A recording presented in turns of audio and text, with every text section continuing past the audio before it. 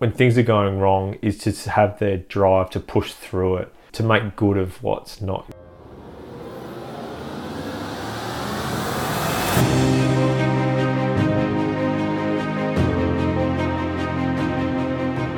Welcome to the Fall Forward podcast. My name is Lindsay Mamone and I am the host of the Fall Forward podcast. What is the Fall Forward podcast? It's an Australian-based conversational podcast with inspirational guests who have faced adversity and risen to overcome new challenges.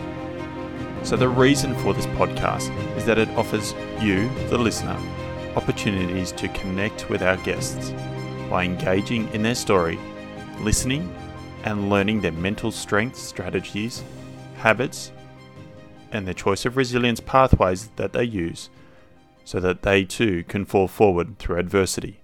Now, adversity is a big thing. We all face challenges in our life. But how do we get through that? Are we alone? Or can we reach out? Is there support available? That's really what I'm trying to push home. That at any time through adversity, there's always something there. There's always a support. There's always someone going through a similar challenge. You're not doing this alone. My fear is that there's too much spiraling and depression that leads to major consequences that impact people dramatically.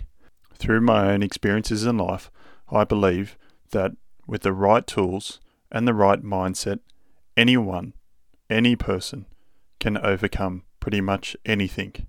And that's what the whole premise behind this podcast and why I'm so passionate about sharing these stories to you.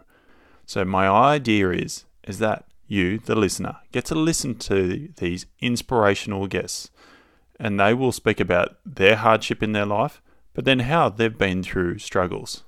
So please continue to listen and I hope you enjoy the podcast. Now, we're active on social media at Facebook and Instagram, both at Fall Forward Podcast, or you can check out our website at fallforward.com.au. So thank you so much for taking the time to listen. I hope you enjoy this conversation and I hope you enjoy all our conversations that we have. Every person has a story. Every person has the potential. Fall forward. My guest today served in the Australian Army as a medic for 7 years. He served within the Special Operations Command as a platoon medic or Voodoo medic, deploying in Afghanistan, and was awarded the Medal of Gallantry for his actions in hazardous circumstances whilst on operation with Task Force 637. Upon returning to Australia, he served in the ADF's counter-terrorism team, the Tactical Assault Group East, when upon discharge became an intensive care paramedic for New South Wales. Whilst working as an ambulance paramedic, he founded a business, TACMed, where he works full-time today and with his team is aiming to equip those people who put their lives at risk for others. My guest today is Jeremy Holder. Jeremy can be found at tacmedaustralia.com.au or on Instagram and Facebook at TACMed Australia. Jeremy, welcome to the Fall Forward podcast. Thanks, Lindsay. Thanks for having me. Awesome, mate. Thanks for taking the time for this conversation. I know, and we've obviously had dramas trying to catch up, so yeah. I know how busy you're going. So, mate, we'll get stuck into it. How did life begin? For me, 35 years ago, Yep. I was born and bred in Perth, and grew up in the sort of northern suburbs of Perth, and then until I was 17, then I joined the army, and then brought me over the East Coast, and then I've just been moving around the East Coast for the last sort of 17, 18 years since joining the army. So 17. Yeah. How do you make that decision?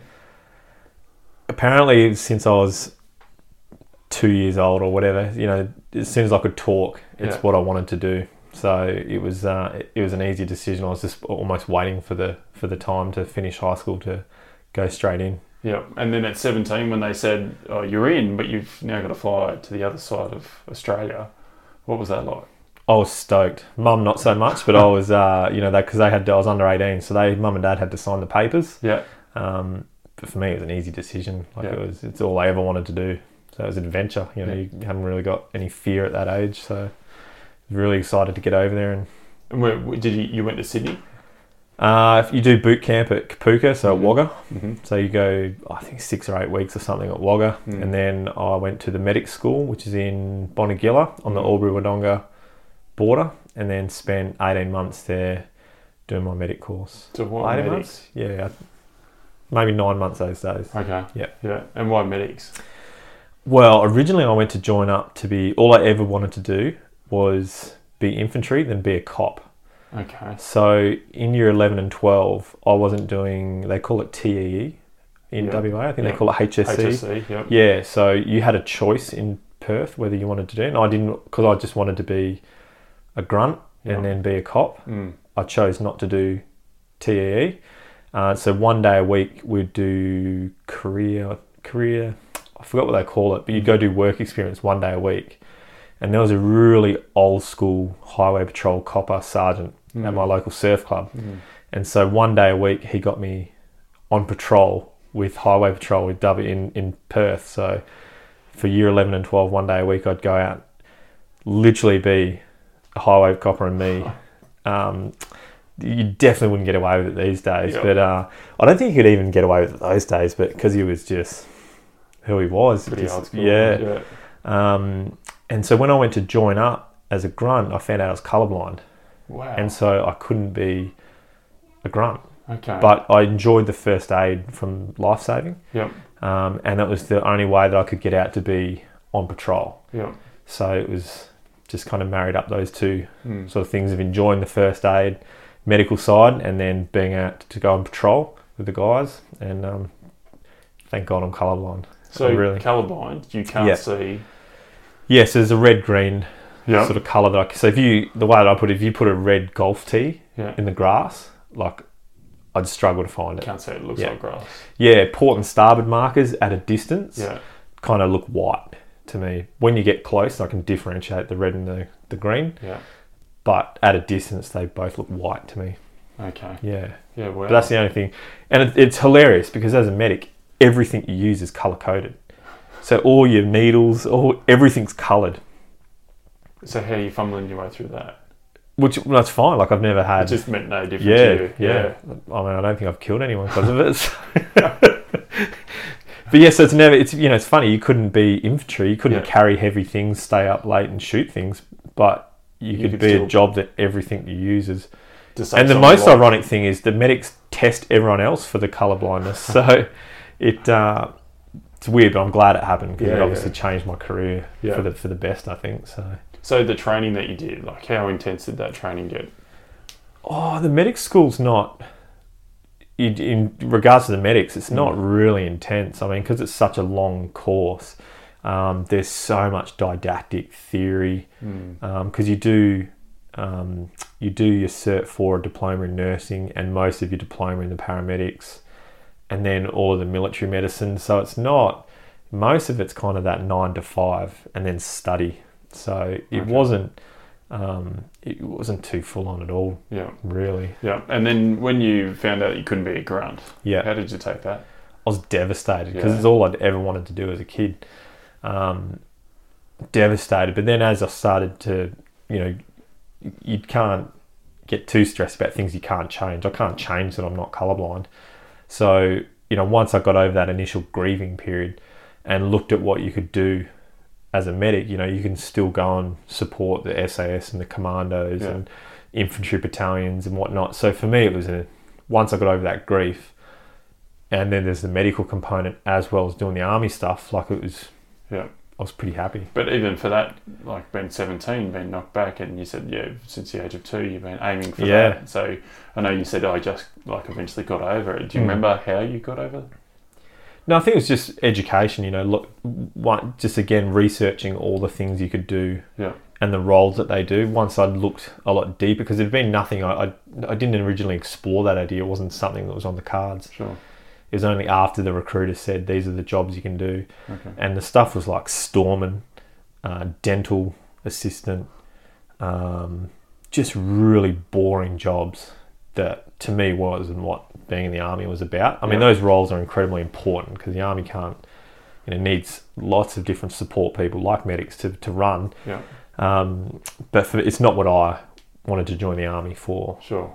So you still wanted the high adrenaline and everything like Yeah. that? Yeah. Well, I wanted to be out in the field. I wanted to be shooting. I wanted to be blowing up things. You know, what most young dudes want to join the army for. Yeah, sure. Yeah. And then so you started doing your training there. Yeah. And then is there a level of degree that you have to get to, or competency wise? Is there extra training? Yeah. So it's changed now, but the I suppose when I joined in 2001, it was a 9-month medic course, and you'd come out as a basic medic, and you'd have to work under supervision for 18 months for more senior medics, and then you'd go on and do your advanced medic course, which was a further 4 months, and then you were completely qualified to then go out and work solo from there.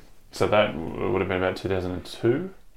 Yeah, so 2002 or 2003, I did my advanced course. So I got posted up to Townsville to a field hospital, and then did my 18 months up there in my advanced medic course, and then did a further 6 months up there, and then was posted to 4-hour commando. So what was it when you were in Townsville? What was that like, going to a hospital like that? I hated the job up there in the unit, but I loved living up there. Living at Townsville was amazing for an 18-year-old kid to be to living up there. It was just an amazing lifestyle. Yeah. You're on the piss every Friday, Saturday night. But then we were full driving, rock climbing, mountain biking, kayak. Like, it's just so much adventure, outdoor stuff, and I loved that. So between a young 18-year-old suddenly being on $70,000 a year from school, living by yourself, doing in the army with a bunch of older guys as well as mentors in brackets. We just had a ball. I had a ball. I found the work at the field hospital quite boring. Why was that? Because a field hospital is designed to deploy overseas in a large force to support battalions, so hundreds of soldiers. So you've got a mini field hospital. So obviously back in that time we didn't really have a lot going on. Timor was happening, but not enough for a whole field hospital to go. So you'd be sitting around large sheds, just making sure everything's still in date, checking items. And it wasn't until I did my advanced course where you could work that I'd then go off and support all the infantry and cavalry regiments and things like that. So is that when you went to come down to the SAS, you said? No, I still did about 6 months up in Townsville, qualified. So at the time it was 1 and 2 RAR, and then they had an APC 3-4 Cav, I think it was. So the APCs, and the combat engineers. So we would sort of support their medics and whatnot as well. But I did about 6 months of that before being posted down to the commandos. Okay. Yeah. And then how did you go moving down to the commandos? Good. I mean, that was a big change going from Townsville, which is I think 100,000 or so people, to Sydney, where I'd never lived. So that was a big change in itself. And then from there, just the culture and change of going from Force Command, wider army to special operations was a huge change in culture, and just everything you did was, when I got down there, that's exactly what I joined for. It was just in my element. Yeah.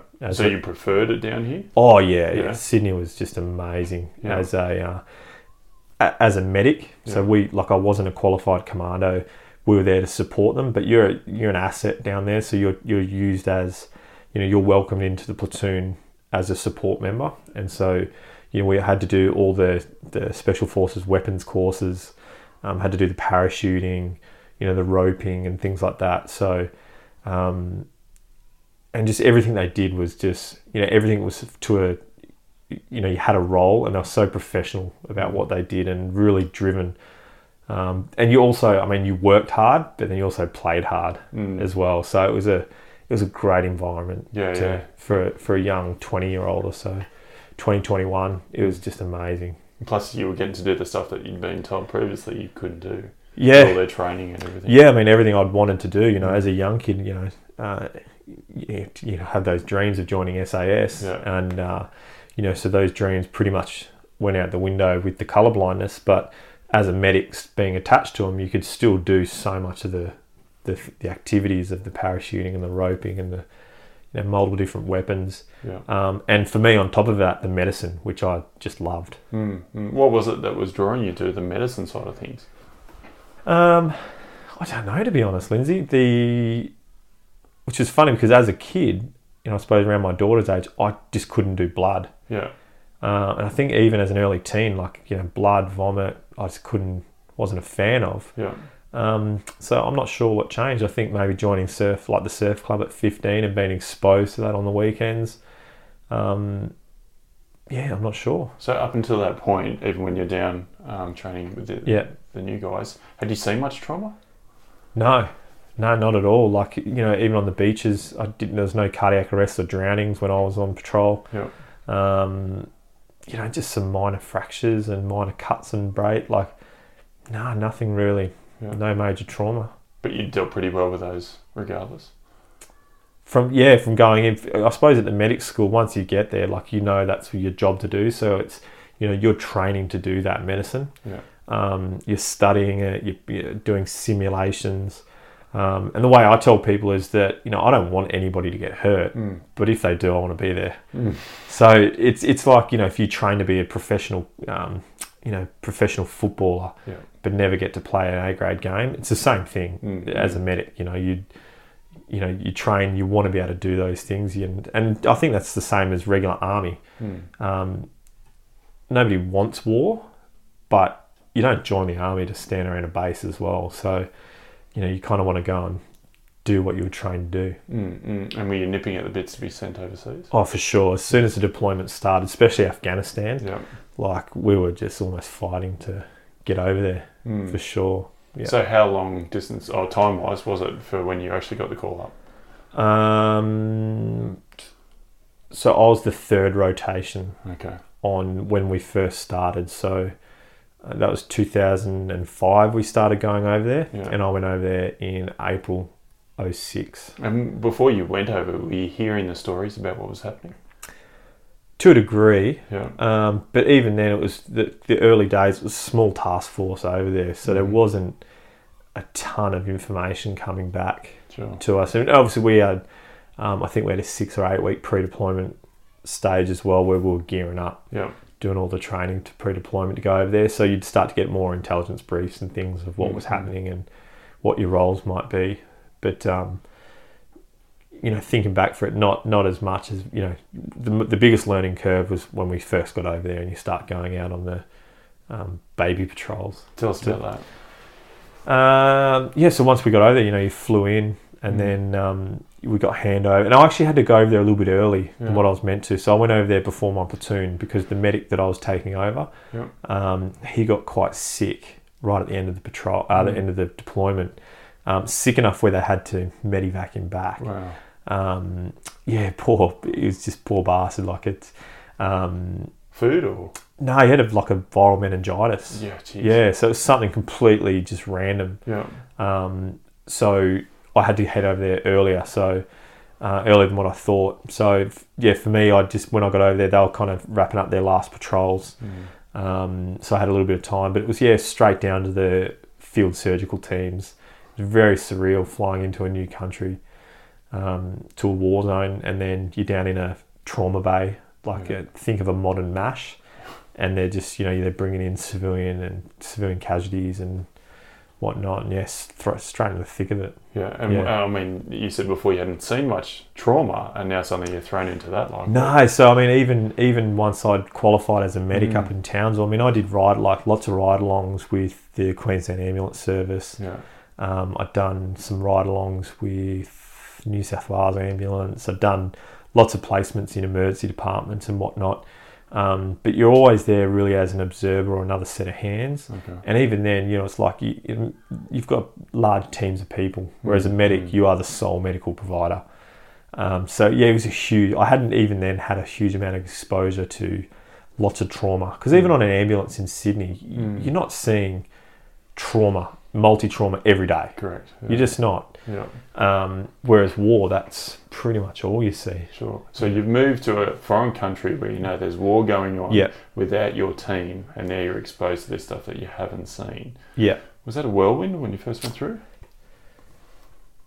No, like it was. I think it was a little bit surreal. Yeah. But did the training just kick in? Yeah, I think so. And it was just adventure. So it was just, you're running on a bit of adrenaline, and I just recall loving just it's a huge amount to take in, and just really enjoying it. Being there, going, shit, this is what I joined for. Yeah.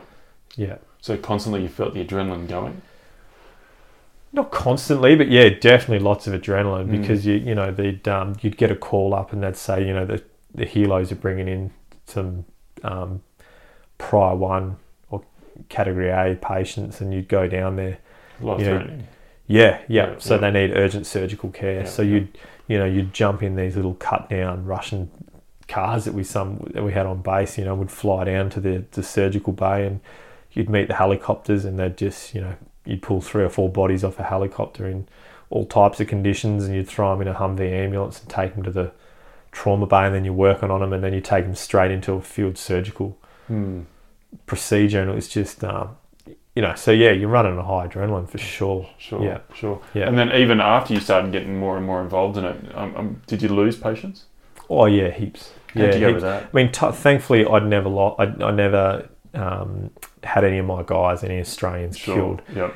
A bunch of them injured, but never killed. Yep. Because I was very grateful for that. Yeah, definitely. Because even that, I mean, as you'd be aware, that would play more of an emotional role, connection. Oh, for sure. When you look at it, like the emotions of medicine, 10 years on the ambulance here in New South Wales, like I never once, out of the thousands of patients I treated, never once did I go to someone I knew. Yeah. I think there's maybe 1 or 2 patients that I treated that had some form of connection with my friends or something like that, but never that I personally knew. Whereas as an army medic, you're deploying with guys that you've known for years intimately. You know their wives, their girlfriends, their kids, maybe their parents, and you live and breathe with them. You're on the piss with them, you're training with them, like they are your brothers. So it is totally different when one of those guys get injured or killed compared to working on an ambulance where you have no emotional connection to the people you're treating. So what was the time like in Afghanistan? I mean, now that I'm married with kids, I wouldn't be in a rush to go back there. But I mean, I loved my whole deployment. Sure. I recall now, because it's been 13 years since I deployed, and I certainly recall near the end of my trip, we'd had a bunch of guys wounded. We'd had a lot of close calls. I'm pretty certain I'd used up most of my 9 lives, and there's starting to be an increasing threat of the improvised explosive devices, IEDs. So I recall near the end of the trip getting a bit cagey about the IEDs. The gunfights were fine because we were better equipped, better trained, and every time we were in a gunfight with them, we'd beat them. So all of us loved being in the gunfights, but roadside bombs, you can't, how do you combat that? How do you fight that? It just comes down to if you're in the right place, the right time, or the wrong place at the wrong time. So I do recall near the end of the trip getting a bit cagey about the IEDs, but the rest of it, no. I want to go back to that cagey feeling that you were talking about before, but you mentioned something and you touched on it. You said, I pretty much used up my 9 lives. Yeah. Can you talk through some of those experiences? Yeah, we just had, I was there for almost 5 months. Yeah. For the first half of the trip, we, just in little intermittent gunfights. Near the end, when we got into the I suppose the middle of the fighting season over there, so summertime, it really started to ramp up, and we were doing lots of operations. Certainly some of the like Op Perth, which is pretty widely, information available on the web. We started at one side of a valley, and over 10 or so days made our way through the valley, just clearing all the buildings, looking for medium and high value targets. And you would have seen big gunfights. Just most, for a lot of that time, we'd go through during the day, and we'd be in gunfights, and then we'd go up into a overwatch position, and then the SAS would go through at night.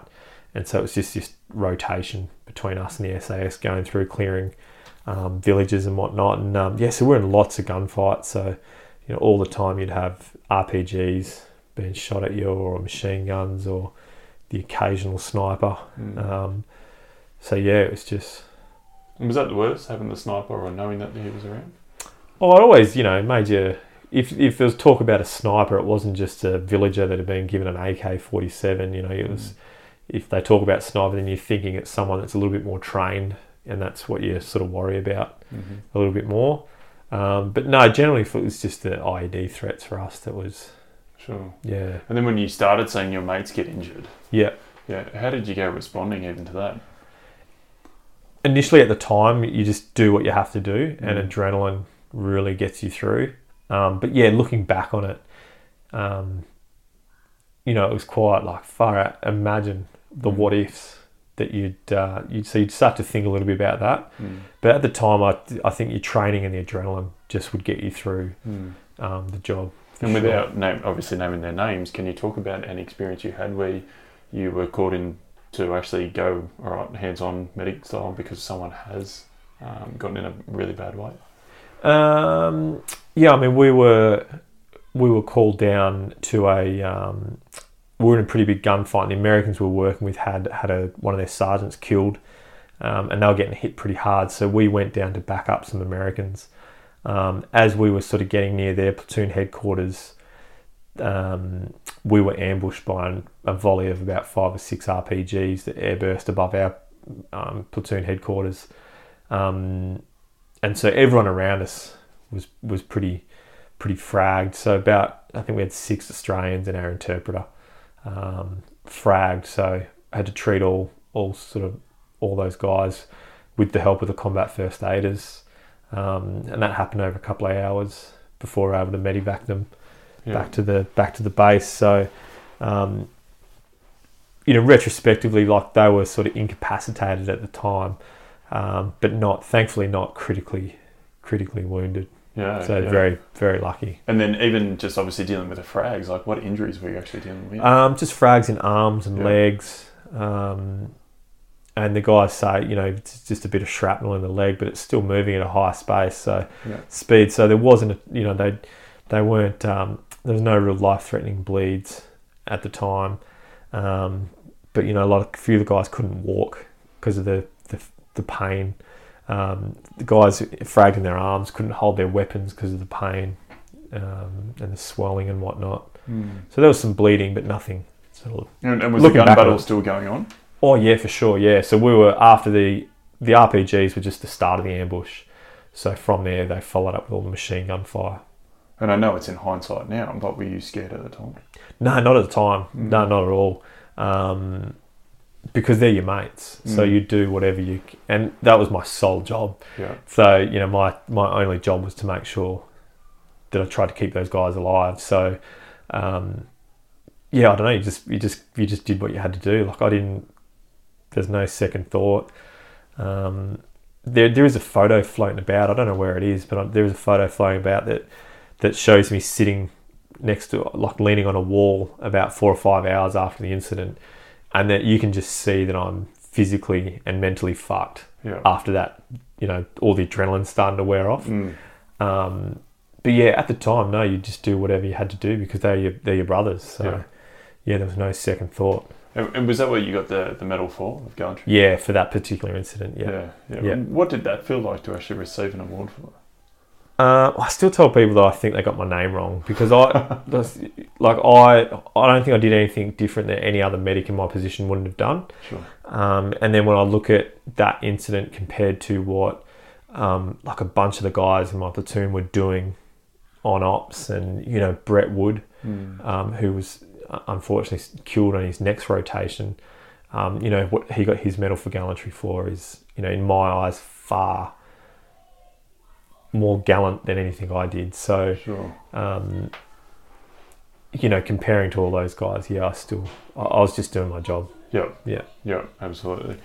So if we go back to something you said before, you said definitely towards the end that you started feeling a bit cagey. Yeah. Can you explain that? Yeah, I mean, for the first half to 3/4 of the trip, you'd get excited and look forward to going out outside the wire on patrol.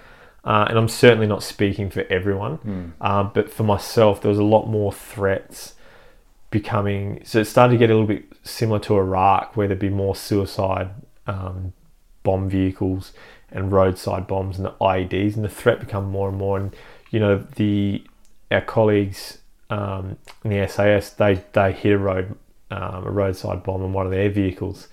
Thankfully, it only partially went off, and that's actually the vehicle that's at the War Memorial now. So I remember watching it getting carried under a Chinook helicopter back to base and hearing the event on the radio.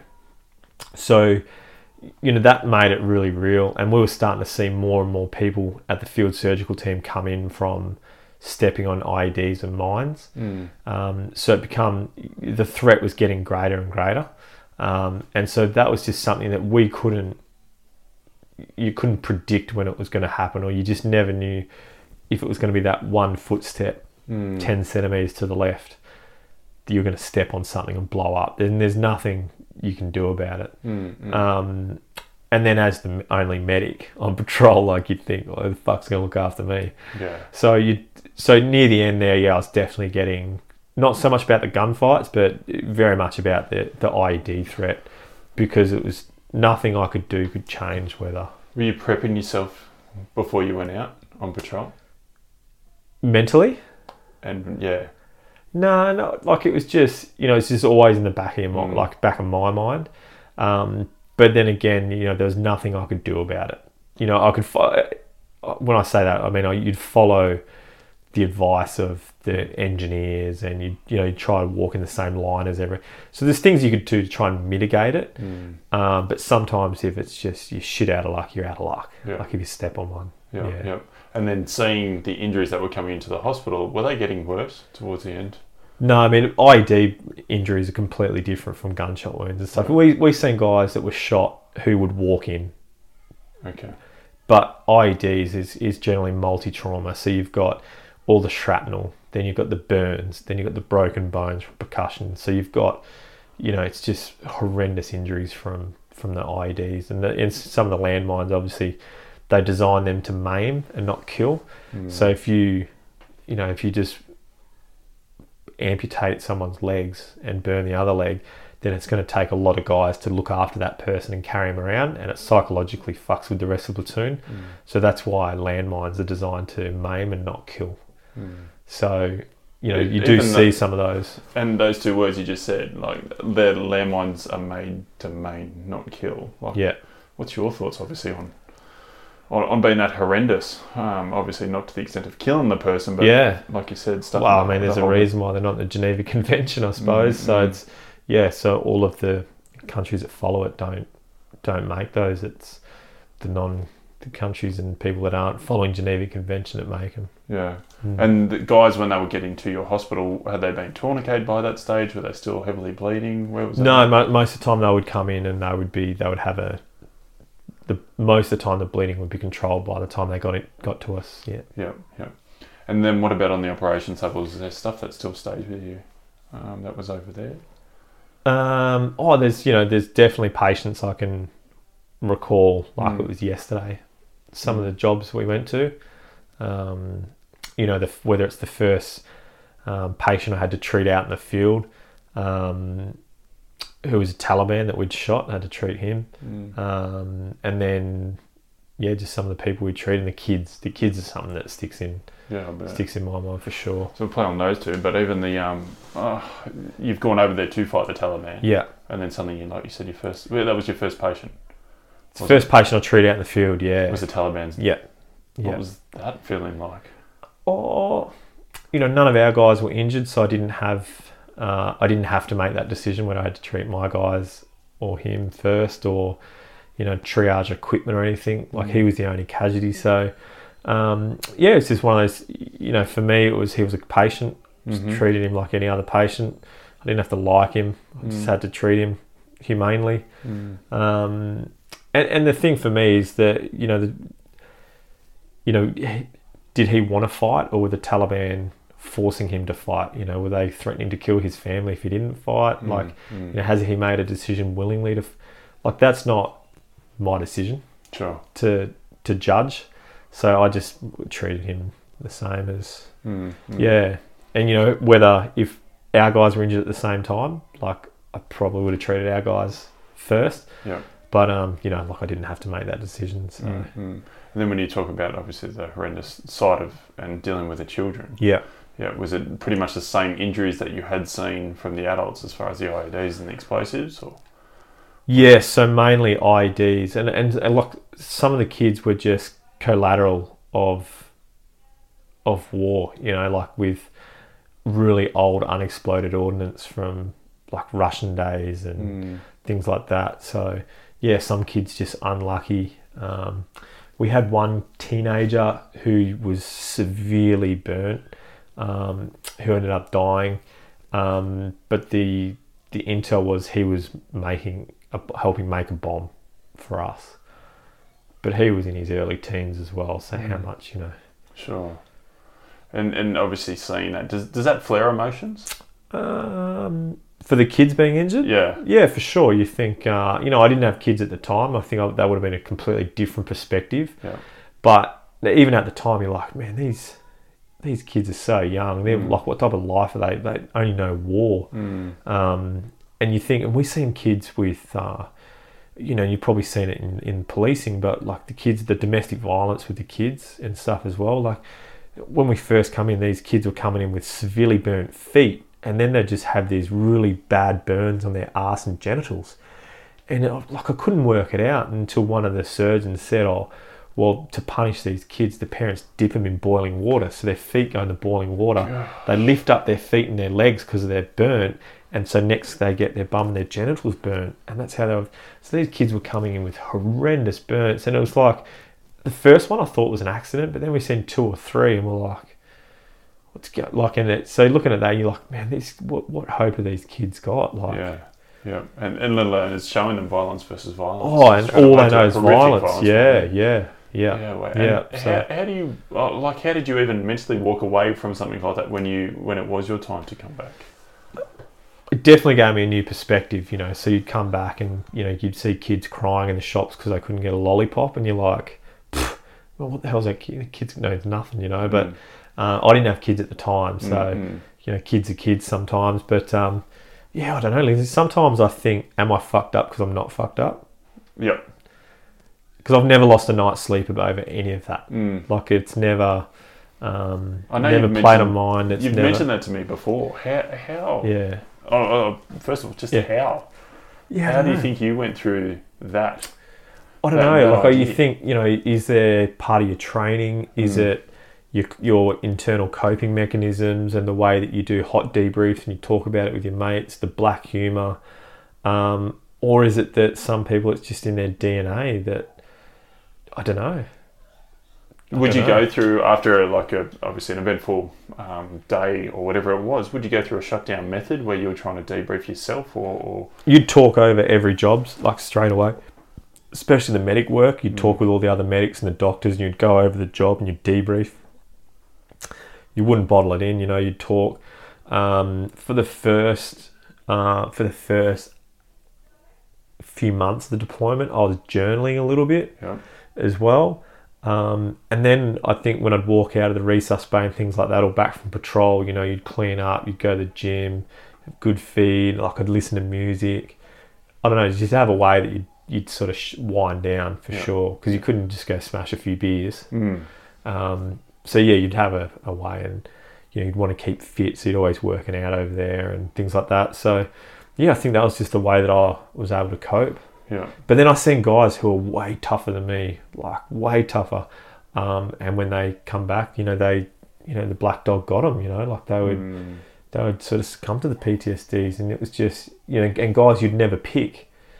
So I suppose if I had an answer, I could be a really rich guy. But, were they doing the same type of shutdown method, like you said, like coming back? Yeah, everyone had their different ways of dealing with things, for sure. Physical activity was generally one for those guys. They were, incredibly fit guys, and it's, so fitness is always a big thing. And, the same with first responders, the humour side of things. And, but I think everyone had a way somehow. Had you changed when you came back? No, I don't think so. No, I don't think so. I mean, I come back with way more medic experience, but no, I don't think I changed. No, I didn't.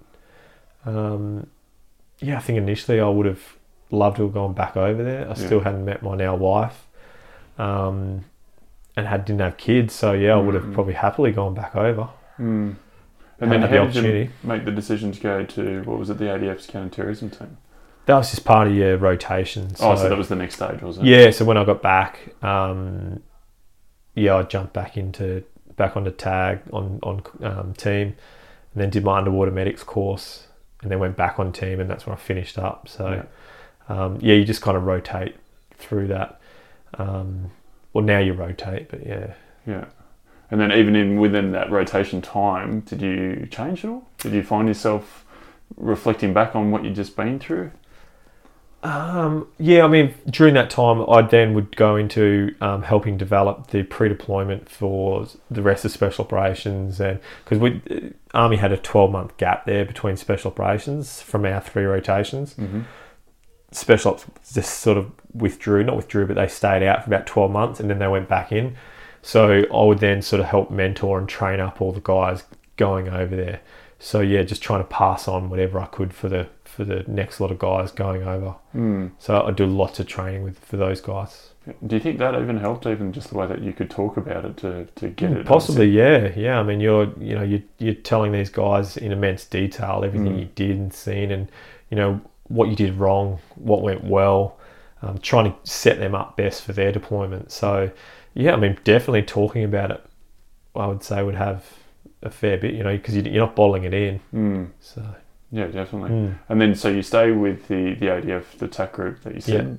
Did you ever get deployed anywhere with them? No, it was all domestic counter-terrorism. So everything was all within Australia. Sure.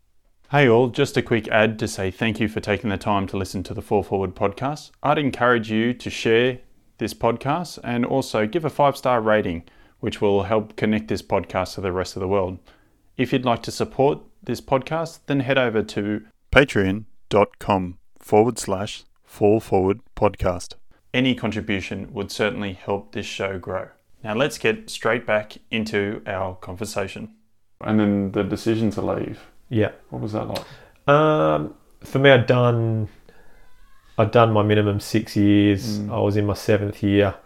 And I was 24 going on 25. I was due for sergeant. I was probably at my max. I'd already had an extension on my posting to special operations, so I'd have to go back to a field hospital to get sergeant. And I was just too young. I love the medicine, and as you're a medic sergeant, you sort of go off the tools a fair bit.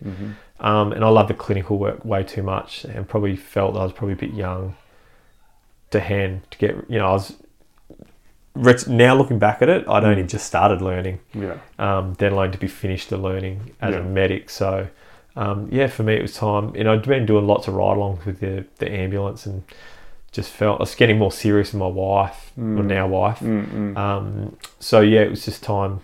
It was just a natural progression to move on. I didn't get out disgruntled, or it was just time for a change and to have that next goal. Sure.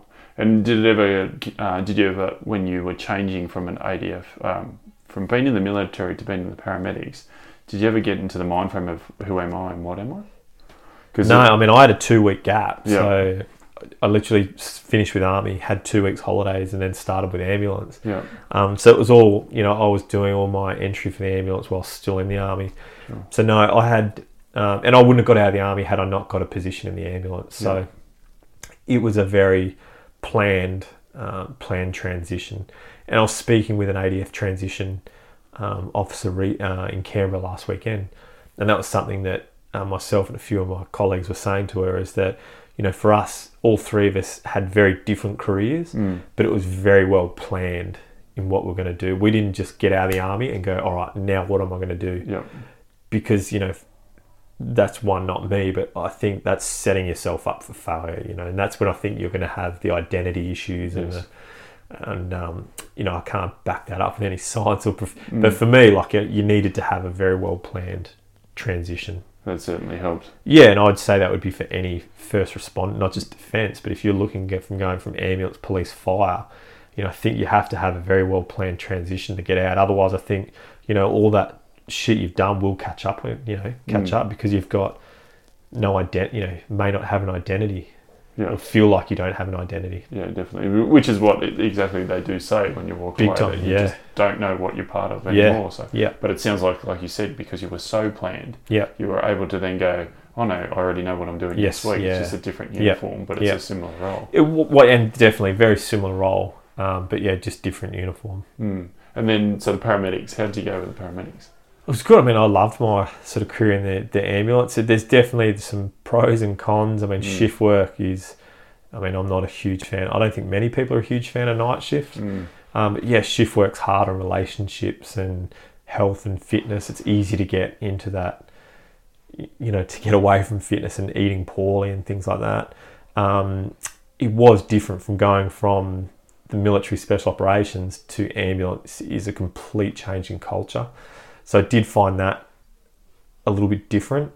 Even in the army, if you didn't like someone, like you still wouldn't do it. Like you still wouldn't go jack on them, we say. So you'd still kind of do what you had to do at work. It didn't mean you'd hang out with them after work or that you liked them, but you wouldn't backstab them. Whereas ambulance, especially like ambulance in the health profession, can be quite catty. So seeing that side of it was like, I suppose, a little bit confronting. Sure. Coming from army, where you'd always try and help your mates out. Yeah. So that was a little bit different, but generally it was a pretty easy transition. And then were you on the road solely tour majority of the time? Yes. Yeah. So you'd always worked. Especially when I did my intensive care, they pretty much got rid of the single response. Intensive care paramedics. What areas were you? I did mostly Sydney, Wollongong. Okay. Before Coffs Harbour. And then how did you go? What were events were you normally going to as a paramedic? So everything from your nursing home transfers to, cardiac arrests and pedestrians hit and traumas and suicides and mental health and whatever the spectrum. It certainly wasn't all blood and guts, even when I was working on an intensive care car in Sydney, you'd a lot of the time just go to unwell elderly, who can't cope like a younger person. Their body's just, it's getting old. They can't fight their illness and diseases like a younger healthy person can. So, a lot of it was that. And then you'd have sporadic, intermittently you'd have the big jobs. And then how did you go even with that change? Obviously seeing the blood and guts to, suicides and death and accidents. Yeah, for me, the trauma was kind of second nature, especially coming from the army where that's pretty much all you do, to ambulance, which is not all you do. Yeah. So for me, the trauma was easy. Like it was just second nature to me. All the complex medical conditions was very challenging for me because it was still, I hadn't had the exposure to that, or as much exposure. But then you had the mental health and the drugs and the alcohol. So that was definitely an eye-opener. And even with the complicated medical issues, how did you go confronting your obviously lack of understanding of that? Initially it was just having the self-awareness to know that you don't know it all and to try and learn, so learn off the senior paramedics, to learn when you take your patient to hospital and triage and the doctors, to try and absorb as much information and ask them the questions to learn. Just be on that quest to learn all the time was big for me. Like it was really, really important that I learned those things because that was my weakness. Yeah, which is really good that you actually understood your weakness and then you knew how to build on it. But from the whole time I've ever known you, I would never say that the word ego has gotten anywhere close to you. Is that something you'd say does get in the way of some people and their ability to grow? Oh, definitely. Sometimes you, sometimes you do think you know it all. I think sometimes you just have an event that shows you that you don't. And I think you always need to be learning. And I think someone said to me early on in my career, the time that you stop learning is the time you need to leave. And it's not because you can't be learning, it's because you've kind of chosen that you don't want to learn anymore. So, for me, it's always just wanting to learn more and more. I don't think that's stopped now, even though I've left ambulance. Yeah. How did you go dealing with all those different incidents, like your suicides and your multiple fatalities and stuff like that? How did you go personally with those? Yeah, like I said, I never lost a night's sleep to any of those.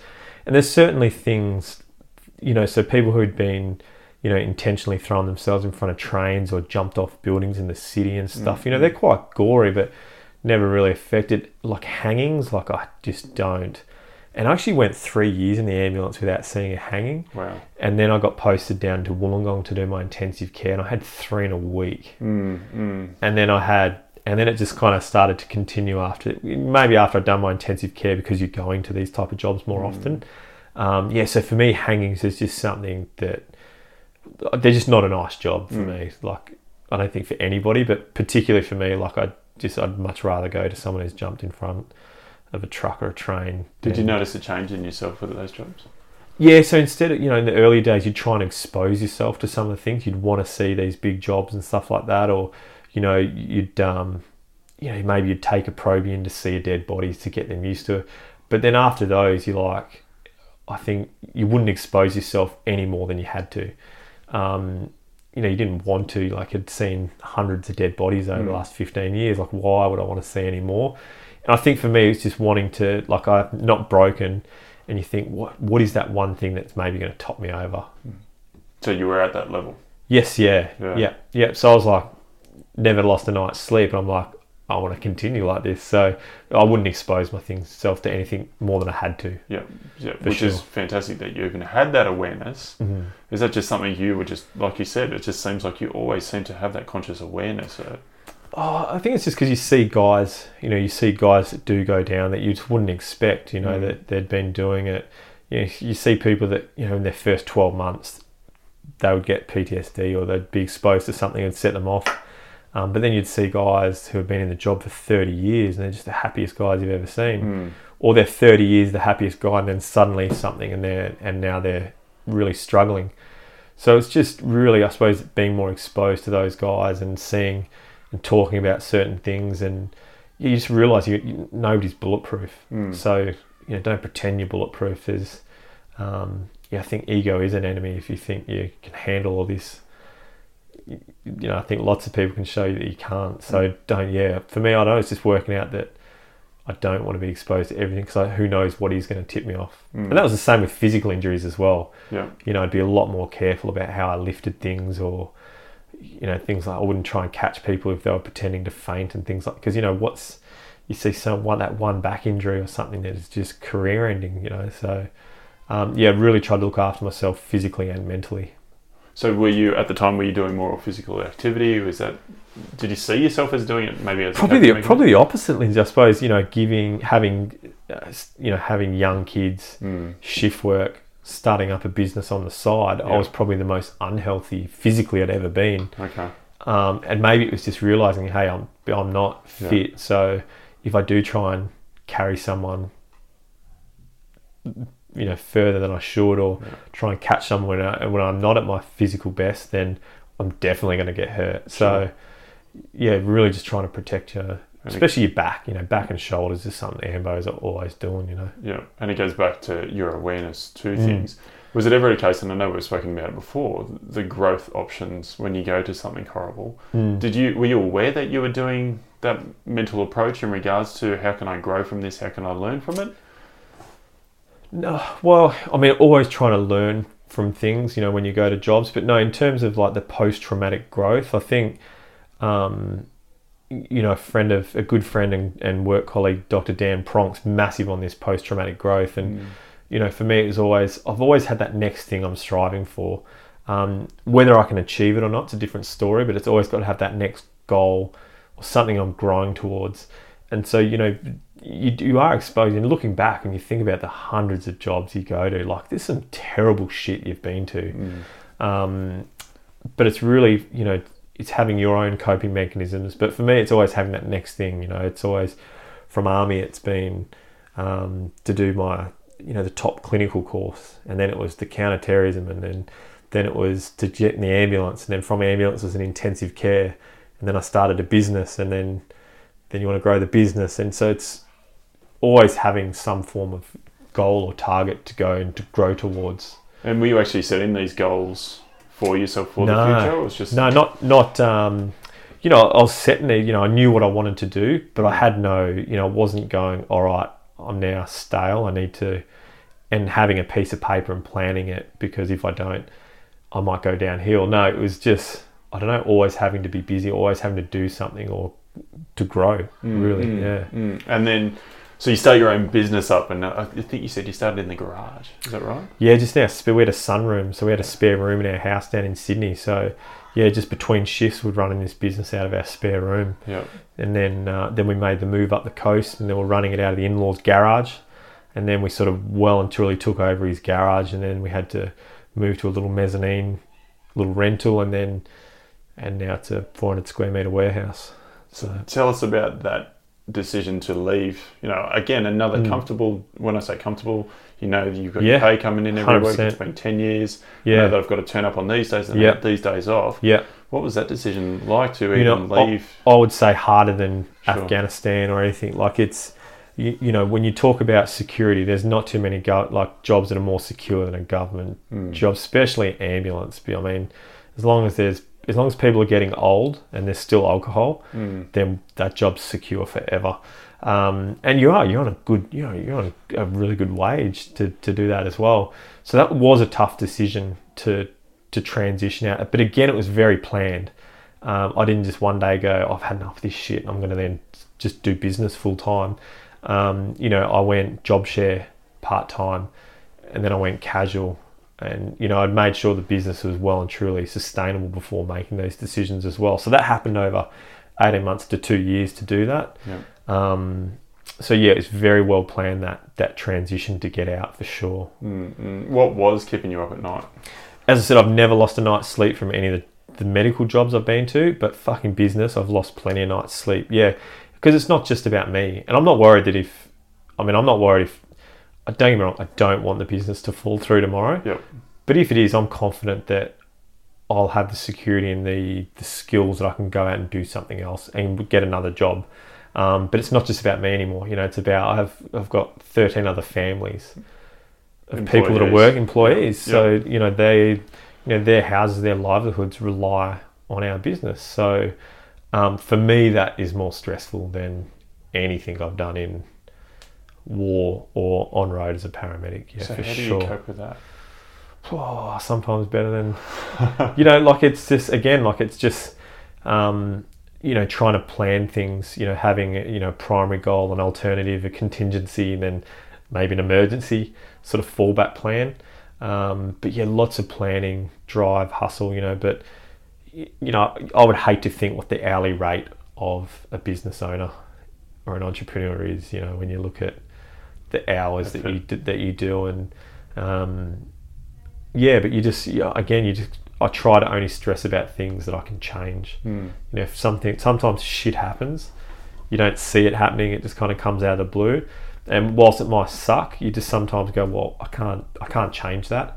How can I make it not happen again? And it's just trying to plan out that future to not make if it happens a second or third time, you're an idiot. It's not something that's just happening, and I mean, you haven't changed or modified what you're doing. So yeah, again, just try and plan everything going forward, and not try and stress about what I can't change, which I'm definitely not perfect at. Yep. But you just try and put that into perspective. Yep. And then if you had someone on your front doorstep now and they were thinking about that transition from anything to something completely different, like what advice would you be giving them? I think just plan everything, sit down and work out. I like to reverse engineer things. So I look at where I want to be, and then how can I get there? What steps do I have to make? And then having a bit, you can't have a backup plan every time, but if this doesn't go right, what can I do? So if my business doesn't take off in 12 months, what's my fallback plan? Can I move in with the in-laws, or can I just pick up some secondary income while I'm still pushing this through, and all those type of things. So just really plan out reverse engineer what you want to do. If you want to make $100,000 a year, well, what do you need to do to make that $100,000 a year? So break down your monthly, fortnightly, weekly income, and just try and just plan. Where did that model come from? I don't know. I certainly didn't make it up. I know lots of people. I suppose that's how a lot of products are made as well. They get a product that's out there and they pull it apart to see how it's made, and then they'll see how they can make it better and then build it up from there. So I think we can do similar to our life. It's same if you want to run a marathon. You don't just go and run a marathon. You break down, well, this is when the race is, this is a bit of a training plan. I need to break it down. You break it down into small steps. It's all planned. Most 99.8% of people can't just go out and run a marathon. You need to plan and train for it. And I think transitioning or going from first responder or military or anything is the same thing. Just break down those goals and work towards it. Yeah. Have you ever made a decision so quick that you just went, geez, that wasn't within the plan? I make plans all the time off my gut, but generally it's, I've got experience in that area or it just feels so right. But no, I think most of the time it's, you got to plan it. Like, I'm terrible that I won't plan it on paper. Where is it? It's just all, I suppose, in my mind, Okay. like I never really switch off the mind. So it's, and I am getting better. So, well, I'm not getting better. I'm just getting better at how I do things. So I've now got a general manager who, he's very strategic and planned and black and white on paper and risk adverse. So it's kind of balancing, again, having that self-awareness to go, that is my weakness. I probably can't fix a lot of that. So I can get someone who is naturally good at it and try and work together. And we haven't talked about your business yet, but again, we've had this discussion before. The fact that you start this business and then you go, geez, you know what, I do. And again, it goes back to your awareness. I need someone else to run the business or be that general manager. What was that like? I mean, I knew probably 18 months ago, but just didn't have the cash to do it. Yeah. So, again, it's just working out, again, what am I good at, and knowing what you're good at and what you're not. And then the stuff that you're not good at, you need to work out, can I fix this or should I fix it as well? I mean, sometimes I probably could fix it, but why would I when I can get someone who's naturally 10 times better at it than I am? They enjoy it. So why would I put my effort in towards that where I could maybe 10x the stuff that I'm good at? Yeah. So, certainly now in business, I'll try and hire people that are way better at whatever I'm getting them than I am. They've got more experience, more knowledge, more passion in that certain area. Whether it's like the finance side of it as well, I'm not a numbers guy. So why would I could go and study and do some more financial courses and things like that, but I'm not going to enjoy it. I'm not naturally good at it. So why would I put all my efforts into something like that where there's people out there that just love numbers? So it'd be better off just getting them to come on board. So that's what I try and do now. So tell us about TACMed Australia. Yeah, so TACMed is essentially a first aid company that specialises in bringing the lessons we learned from the battlefield and to teach them to our first responders. So probably most of our clients at the moment are police around Australia. And then we'll do lots of equipment as well. So we do the equipment training and consultancy in any sort of first aid in high threat environments is what we specialise in. So the difference between, your average Joe Blow getting their first aid compared to what you're doing, what's the difference there? So when you run a nationally accredited first aid course, you have to meet a bunch of criteria set out by the regulatory body ASQA, which is certainly necessary in some parts. But when we look at police officers, the jobs that they go to on a day-to-day basis, I mean, they're not going to majority of stuff that they cover in a first aid course. So we sort of bridge that gap between that military medicine and the first aid. So we'd like to teach the things like, proper major bleeding control, so arterial tourniquets and wound packing and things like that. We'll talk about penetrating injuries from stab wounds and gunshot wounds. We'll talk about the mindset and the stuff that goes into dealing with patients in a high threat environment. And that's just not covered in normal first aid. And it's just not appropriate that people who are out there in a high threat environment are doing the same course and carrying the same equipment that an office worker is carrying.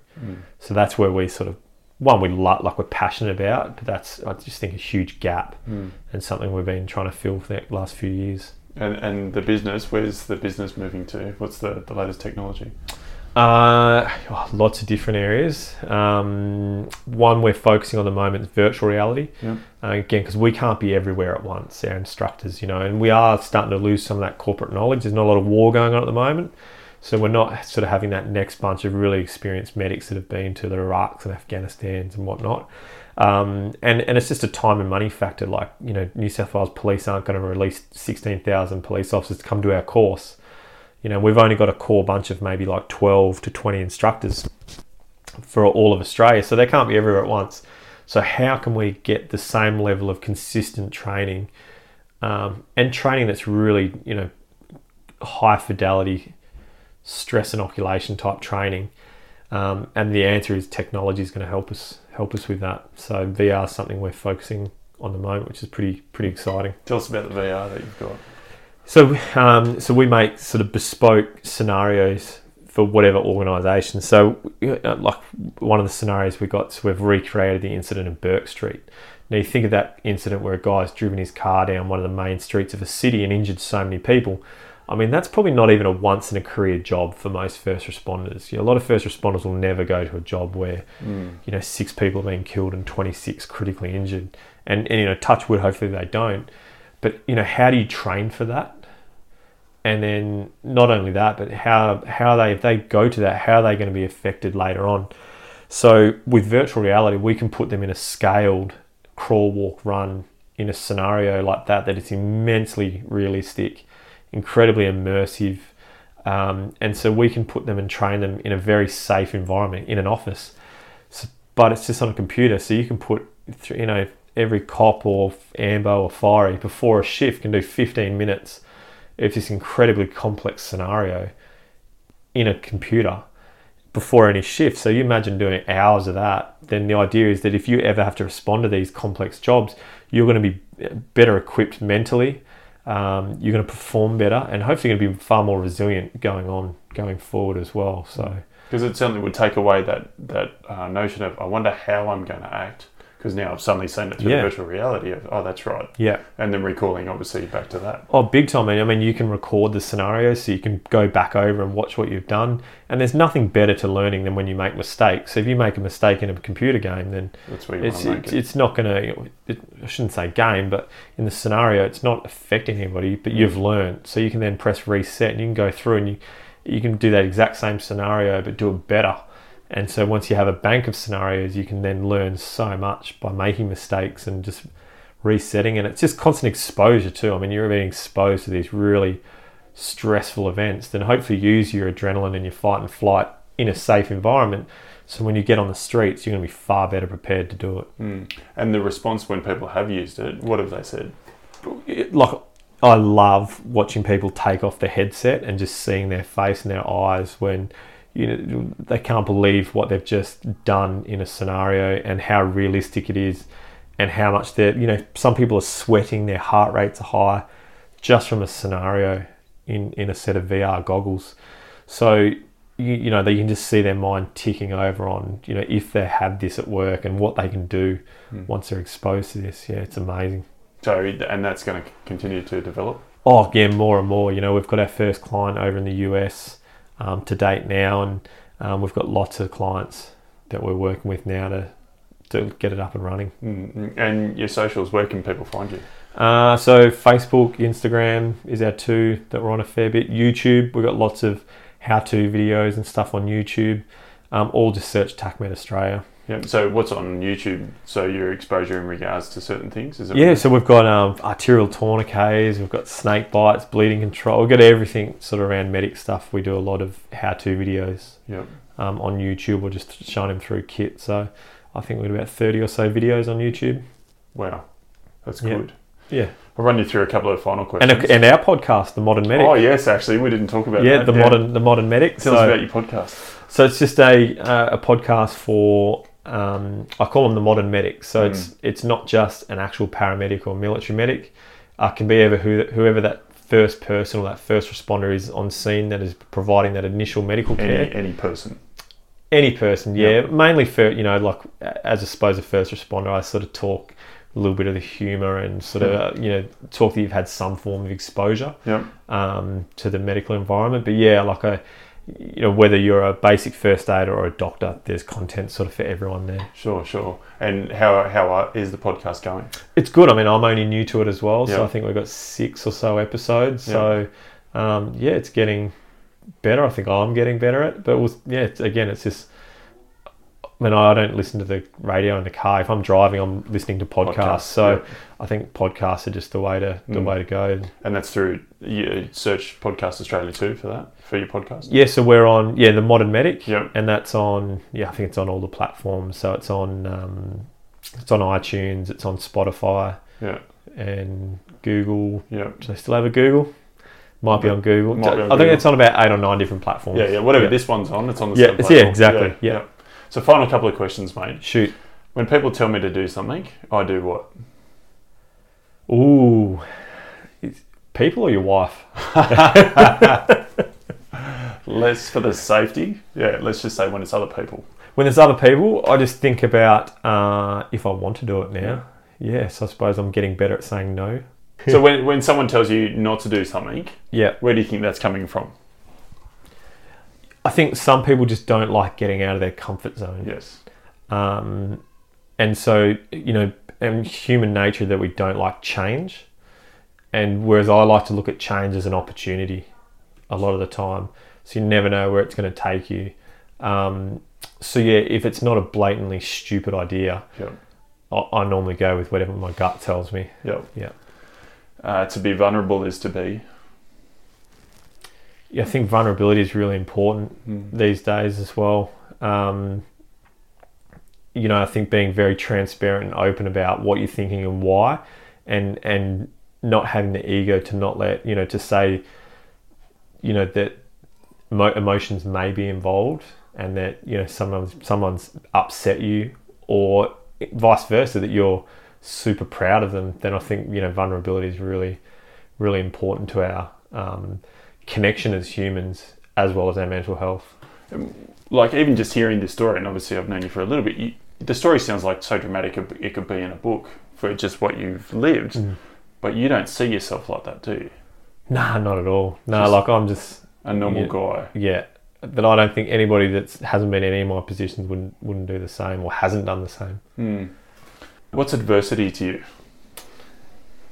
Adversity is just when when things don't go your way, and then you do have to push yourself further and out of your comfort zone.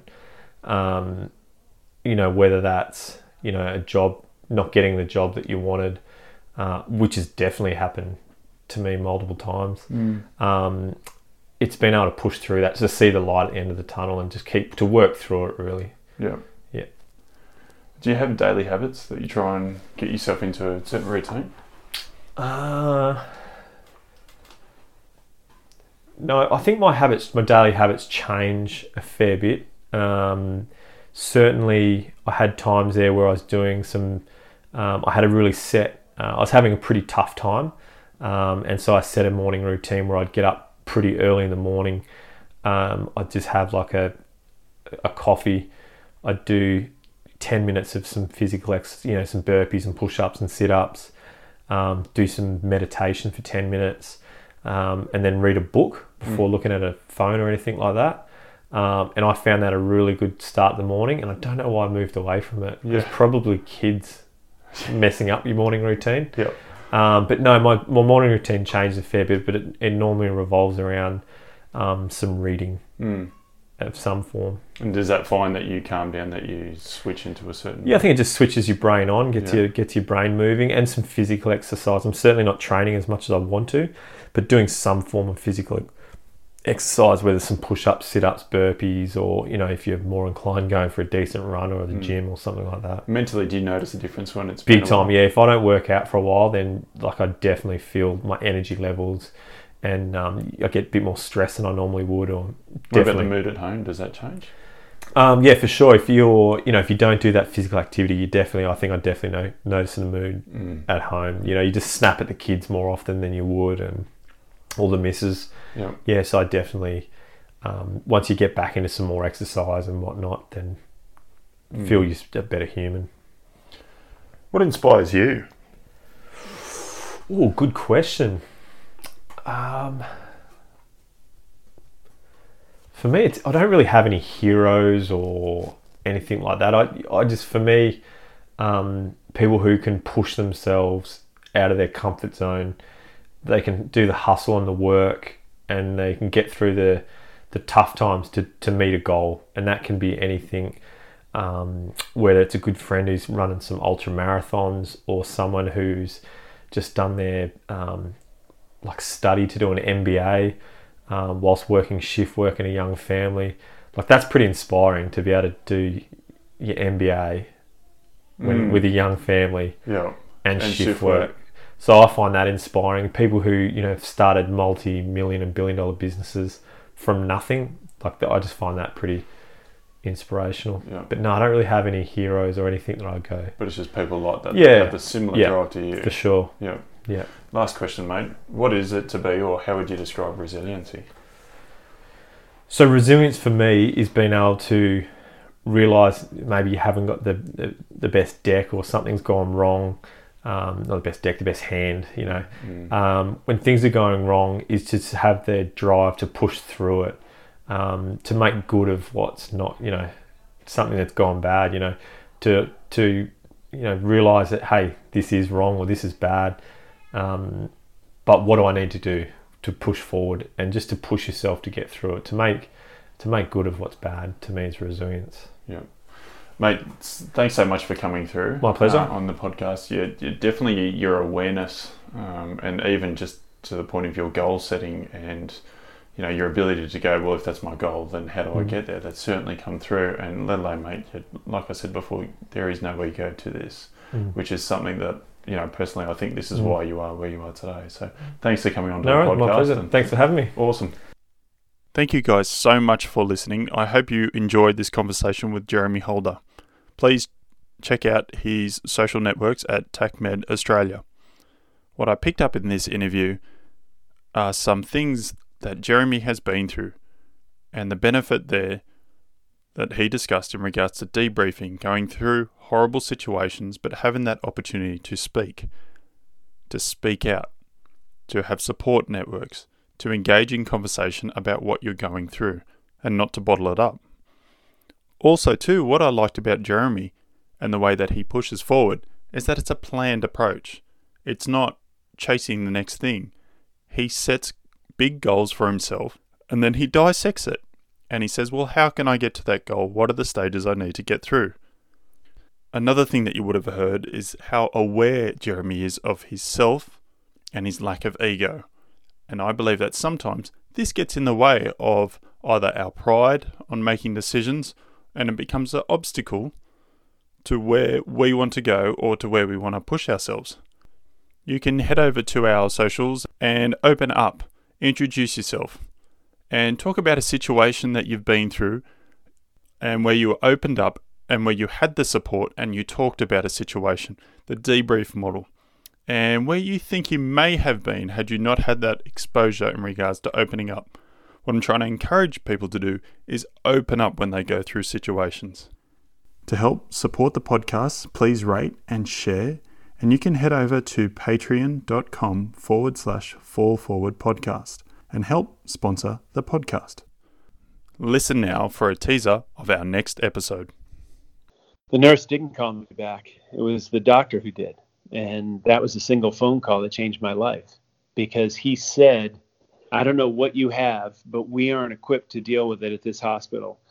You can subscribe to this podcast by hitting subscribe now, or find more information at our website www.fallforward.com.au, or check out and join our Facebook group at Fall Forward Podcast. Every person has a story. Every person has the potential. Fall forward.